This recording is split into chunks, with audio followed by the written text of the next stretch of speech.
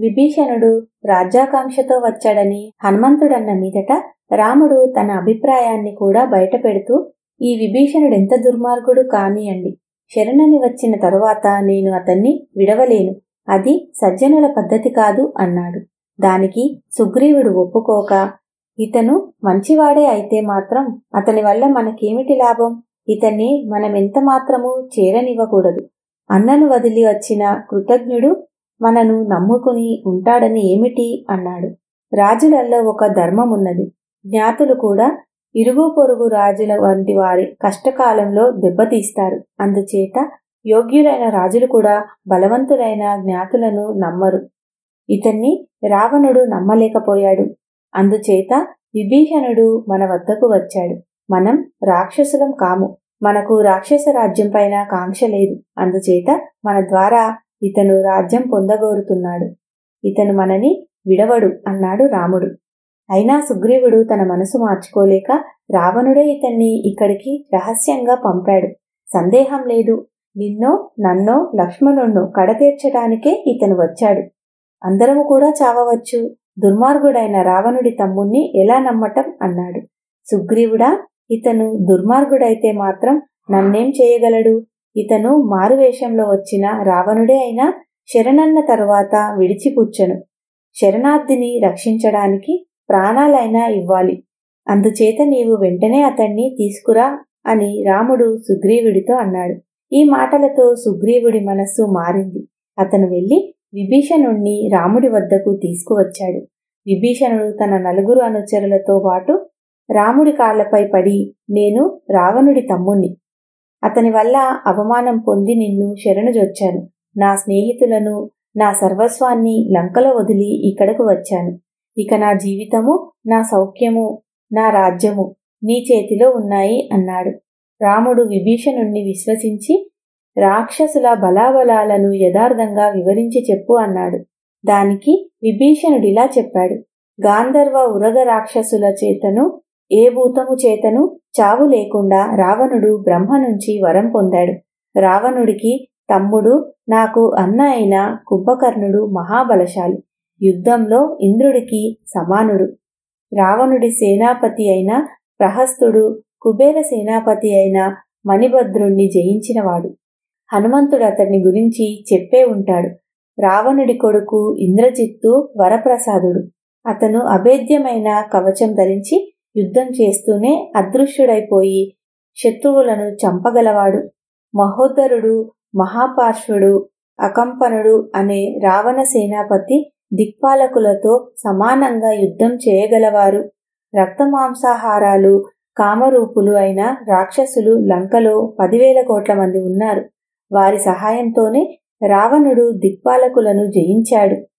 విభీషణుడు చెప్పిన ఈ మాటలు విని రాముడు, విభీషణ, ఈ పనులన్నీ చేసిన రావణుణ్ణి, ప్రహస్తుణ్ణి, రావణుడి బలగాన్ని చంపి లంకారాజ్యం నీకు చేకూర్చుతాను. నా మాట నమ్ము. అతను రసాతలానికి పోని, పాతాళానికి పోని, బ్రహ్మలోకానికే పోని, నేను ప్రాణాలతో వదలను. అతన్ని సపరివారంగా వధించకుండా అయోధ్యకు తిరిగిపోను. నా 3 తమ్ముల మీద ఒట్టు అన్నాడు. ఆ యుద్ధంలో నేను కూడా పాల్గొని శక్తి కొద్దీ రాక్షసులను చంపుతాను, మీకు సహాయం చేస్తాను అన్నాడు విభీషణుడు. రాముడు సంతృప్తుడై లక్ష్మణుడితో సముద్రజలం తెచ్చి విభీషణుణ్ణి లంకకు రాజుగా అభిషేకించమన్నాడు. లక్ష్మణుడు వానరుల మధ్య విభీషణుణ్ణి లంకా రాజ్యాభిషిక్తుణ్ణి చేశాడు. వానరులు సింహనాదాలు చేసి రాముడికి జయధ్వనాలు పలికారు. తర్వాత సుగ్రీవ హనుమంతులు విభీషణుడితో ఏకాంతంగా చేరి, ఇంతమందిమి ఈ మహాసముద్రాన్ని దాటి లంక చేరటం ఎలాగో మాకు తెలియలేదు, ఆ ఉపాయం నీవే చెప్పాలి అన్నారు. రాముడు సముద్రుడి శరణు పొందాలి. సముద్రుడు రాముడి పూర్వీకుడైన సగరుడికి రుణపడి ఉన్నాడు. అందుచేత రామకార్యం తీరుస్తాడు అన్నాడు విభీషణుడు. సుగ్రీవుడు రామలక్ష్మణులున్న చోటుకు వెళ్లి విభీషణుడన్న మాట చెప్పి సముద్రుణ్ణి ఆరాధించాలని రాముడితో అన్నాడు. రాముడందుకు ఒప్పుకొని సముద్ర తీరాన దర్భలు పరిచి వాటిపైన పడుకున్నాడు.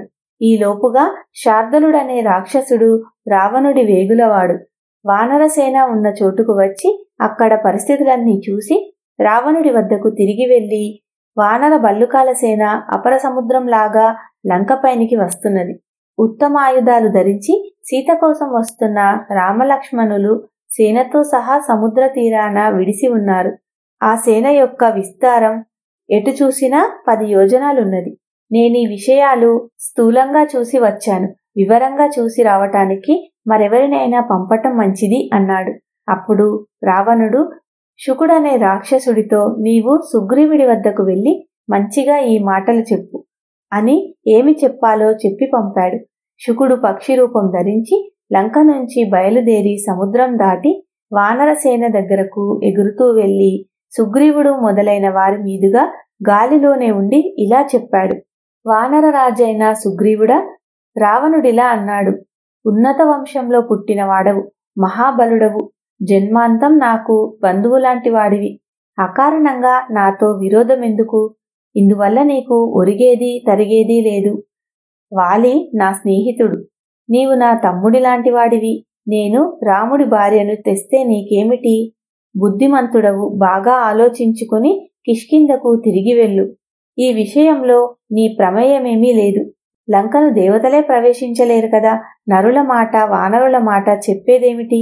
ఈ మాటలు వింటూనే వానరులు ఆకాశానికి ఎగిరి శుకుణ్ణి పట్టుకొని ఆకాశం మీద నుంచి నేల మీదికి పడదోశారు. శుకుడు ఎలుగెత్తి, ఓ రామ, నన్ను వానరులు చంపేస్తున్నారు, దూతను చంపరాదు.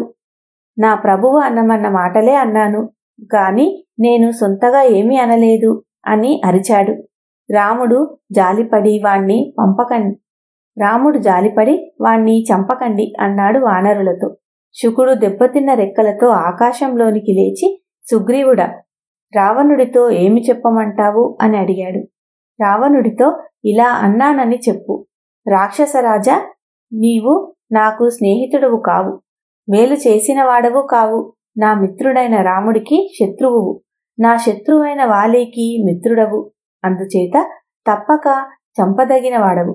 నేను నిన్ను సకుటుంబంగా చంపి లంకను భస్మీపటలం చేస్తాను. నిన్ను రాముడి బారి నుంచి దేవతలు కూడా రక్షించలేరు. ముసలి జటాయువును చంపినట్టు కాదు, రామలక్ష్మణులు లేనప్పుడు దొంగతనంగా సీతను ఎత్తుకు వచ్చినట్టు కాదు. రాముడి ప్రతాపం నీకు తెలియదు అని సుగ్రీవుడు శుకుడితో అన్నాడు. అంతలో అంగదుడు సుగ్రీవుడితో, వీడు దూతలాగా లేడు, వేగులవాడని తోస్తున్నది. మనతో మాట్లాడుతూనే శిబిరమంతా చూశాడు. వీణ్ణి పట్టుకోండి, లంకకు పోనివ్వకండి అన్నాడు. సుగ్రీవుడి ఆజ్ఞానుసారం వానరులు శుకుణ్ణి మళ్లీ పట్టుకున్నారు. శుకుడు మళ్లీ ఆక్రోశిస్తూ, ఓ రామ, దూతనైన నన్ను ఈ వానరులు రెక్కలు విరుస్తున్నారు, కళ్ళు పీకేస్తున్నారు అని పెద్దగా మొరపెట్టుకున్నాడు. రాముడు కోతులతో చెప్పి శుకుణ్ణి కాపాడాడు.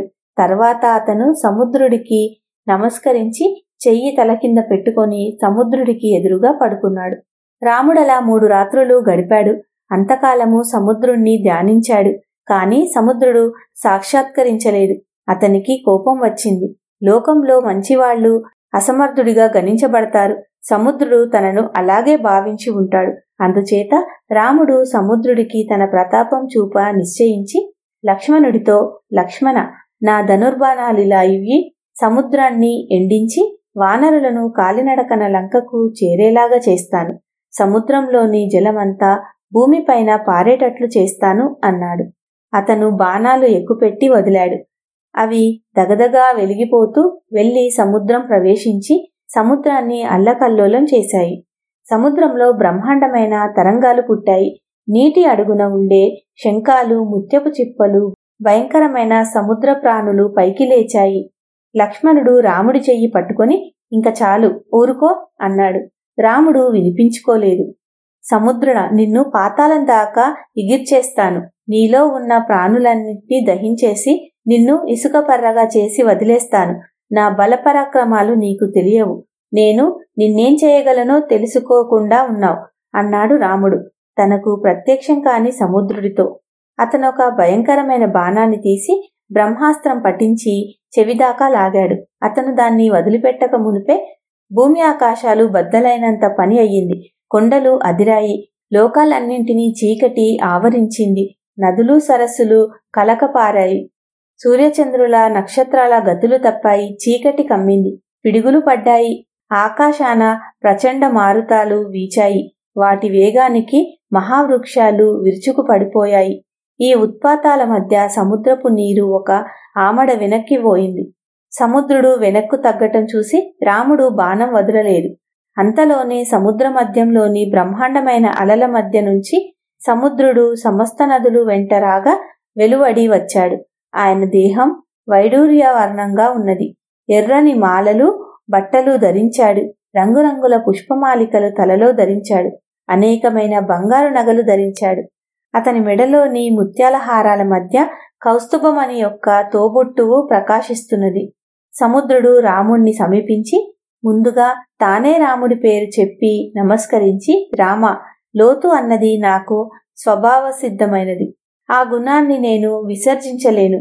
కాకపోతే వానరులు వారధి కట్టేటప్పుడు వారికి సముద్ర ప్రాణాల భయం లేకుండా చేయగలను, వారికి సహాయపడగలను అన్నాడు. అలా అయితే ఎక్కుపెట్టిన ఈ అమోఘ అస్త్రాన్ని ఏమి చెయ్యను అని రాముడు అడిగాడు.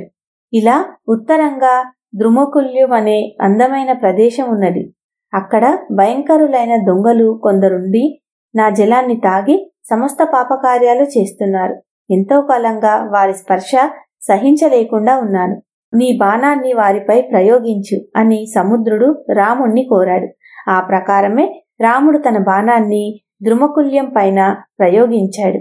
ఆ బాణం పిడుగులాగా వెలుగుతూ వెళ్లి పడిపోయిన చోటుకు మరుకాంతరం అని పేరు వచ్చింది.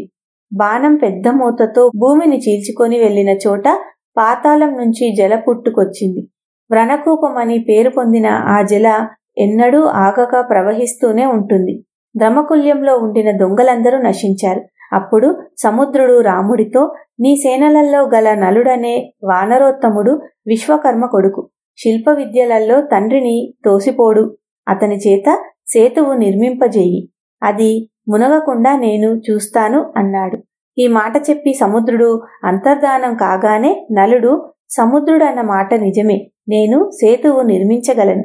నా శక్తి మరొకరు చెబితే బాగుంటుందని నాకే నేను చెప్పదలచలేదు. కావలిస్తే వానరులందరూ కలిసి ఇప్పుడే సేతు నిర్మాణం ప్రారంభించవచ్చు అన్నాడు రాముడితో.